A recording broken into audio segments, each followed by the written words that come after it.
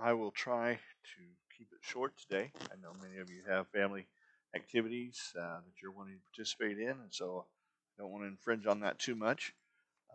But I am grateful that you are here this morning. Um, we have been moving through the promises of God concerning the coming of Jesus. And we've seen so many different pictures of the Savior that is portrayed in those promises. The one who would come who is one of us, fully human, able to identify with us, connect with us in our hurts, our pains, our sorrows, and yet one who is also fully God, able to rise above those constraints that limit us, that um, keep us from being able to deal with our own situation, our own circumstance. We've seen him as the king who rules, and we've seen him as the one who would suffer on our behalf. To fully understand Christ, I'm not sure is possible, but I think there are some truths that we can understand about the relationship of those promises to who he is. And to do that this morning, I want to look just real quickly at two passages. Um, one is a promise in Hosea 11:1, and one is the fulfillment in Matthew 2:15. But as we look at these passages, I want you to see how this promise plays out in particular, and what God had in mind in these expressions. In Hosea 11:1, he's preaching to the people of Israel, the northern kingdom of Israel, and he's trying to connect with them and tell them that their behavior, their standing, their present situation is not what God intended for them. That God has some very amazing, wonderful plans for them, but they had, in their rebellion, in their sin, in their rejection of him, wandered away and become less than what they should have been. And in many respects, that's kind of a reflection on all of humanity. All of us, because of sin, because of our failures to heed what God is calling us to and where God is leading us, we're less than we could be. We're less than we should be. And so Hosea communicates that here. He says, when Israel was a child, I loved him. And out of Israel I called my son. But Israel called to the Egyptians, even as Israel was leaving them. They kept sacrificing to Baals and burning offerings to idols. Notice the contrast there. God says what? Israel, I loved you. I loved you. Remember, this is Old Testament. A lot of times we think of Old Testament as law, but just remembering that God saved Israel out of Egypt apart from the law. The law hadn't been given yet. God had not given those rules, those regulations, or anything like that yet. He pulled Israel out of Egypt just out of his love, out of his grace. Not only that, it says, I called you my son. I called you my child. Identified with you. This morning, I was leafing through TikTok, just looking at a bunch of different videos that were going on, and one of the strands that somehow got attached to my feed was kids asking men who were their stepfathers to adopt them. And there was just video after video of these kids, the men opening up the presents, and there's a note there from the child saying, will you adopt me? Will you be my daddy? And just these grown men, some of them, just mountains of men, just weeping that the child wanted that relationship. That whole idea of adoption, bringing in, is something that's very special. It's something that's very distinct because it is a parent choosing a child, purposefully saying, you're the one. And there's a special nature to that, and that's what God is communicating to Israel. I saw you and I said, you're the one. I'm going to make you my child. And you see that love and that concern and that connection there. And then the very next verse, even as I called them, they were calling after the Egyptians. They were worshiping false gods. They were pursuing others. God's intention was what? That Israel be his child, that Israel represent him, that Israel reflect to the world what it means to be in relationship with him. But the result, because of Israel's sinfulness and because of Israel's obstinance, was in many ways just the opposite. Now, when you read that passage there in Hosea, it doesn't ring as a promise. It doesn't read as any kind of reflection of one who's coming in the future or anything. It's looking at the past, right? It's saying, when you were a child, I rescued you. I called you mine. Out of Egypt, I called my son. And yet, in Matthew 2:15,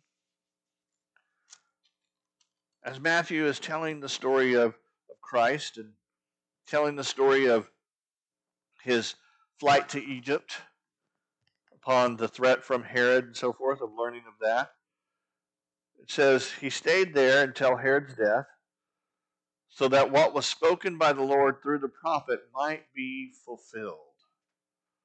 Out of Egypt I called my son.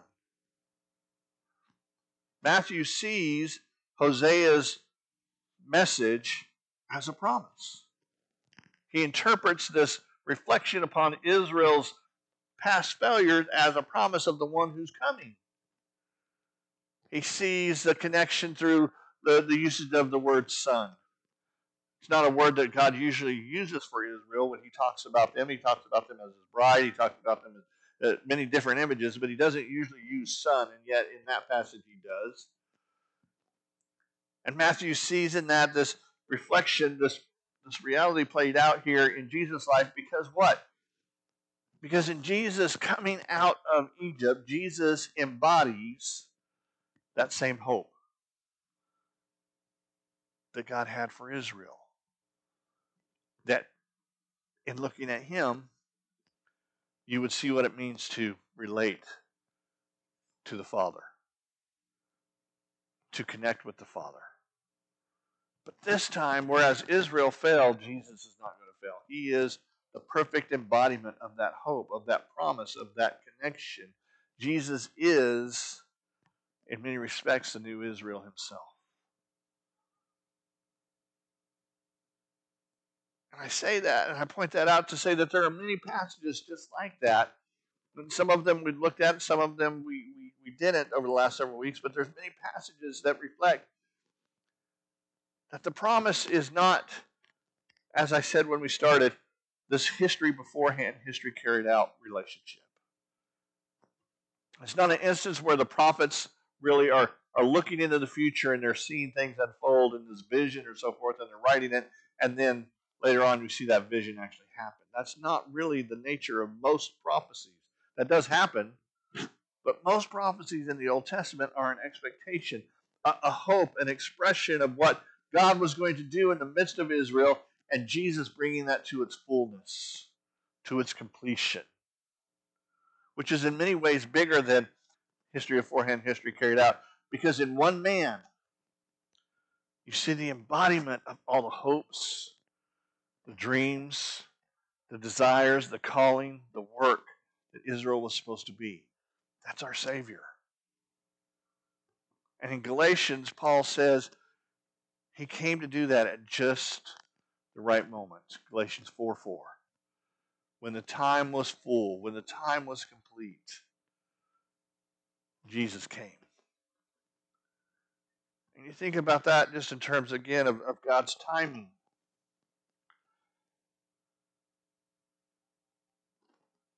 There's no other point really in history that we can look at where Jesus coming would have been more effective, would have been more appropriate. He came at a time when Rome had solidified its power.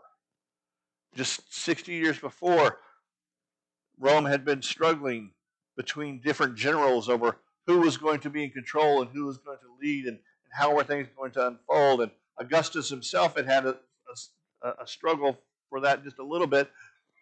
But right after Caesar Augustus gets control, and you have what's called the Pax Romana settle in,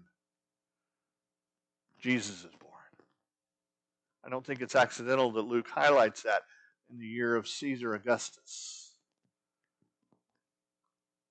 Because you have this opportunity for the first time ever for the word to spread through an empire.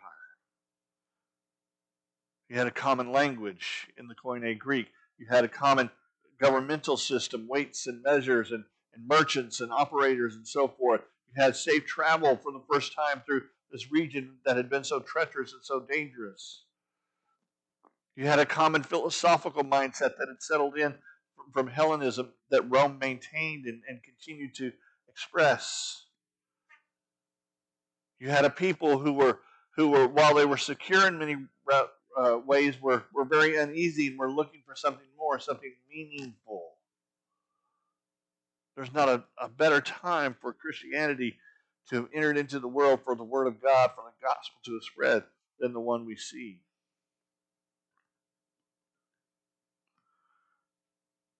And I share those two facts to simply remind you today, on this Christmas morning, that just as Christ is the culmination of all the hopes and dreams and expectations of the Old Testament, Christ is everything you need as well. He is sufficient for all your needs. In this time of holidays that can sometimes be so draining and difficult, He's your rest. He's your peace. He's your hope. He's your comfort. He's your light. But He's also here in your life, in your experience, at just the right moment. Just as He stepped into history at just the right moment, He stepped into your life, into your experience, at just the right moment. And I know sometimes we question the timing of God. Why didn't this happen earlier? Or why didn't this happen later? Or why is this happening to me now? Or why am I experiencing these things? Why am I having to go through this? God's word is consistent. God's work is consistent as well in our lives. His timing is perfect. And while you may not see it now, in time you will. And I just want to encourage you today as we celebrate and as we recognize the coming of the King, the fulfillment of all those promises, the one who delivers, the one who provides.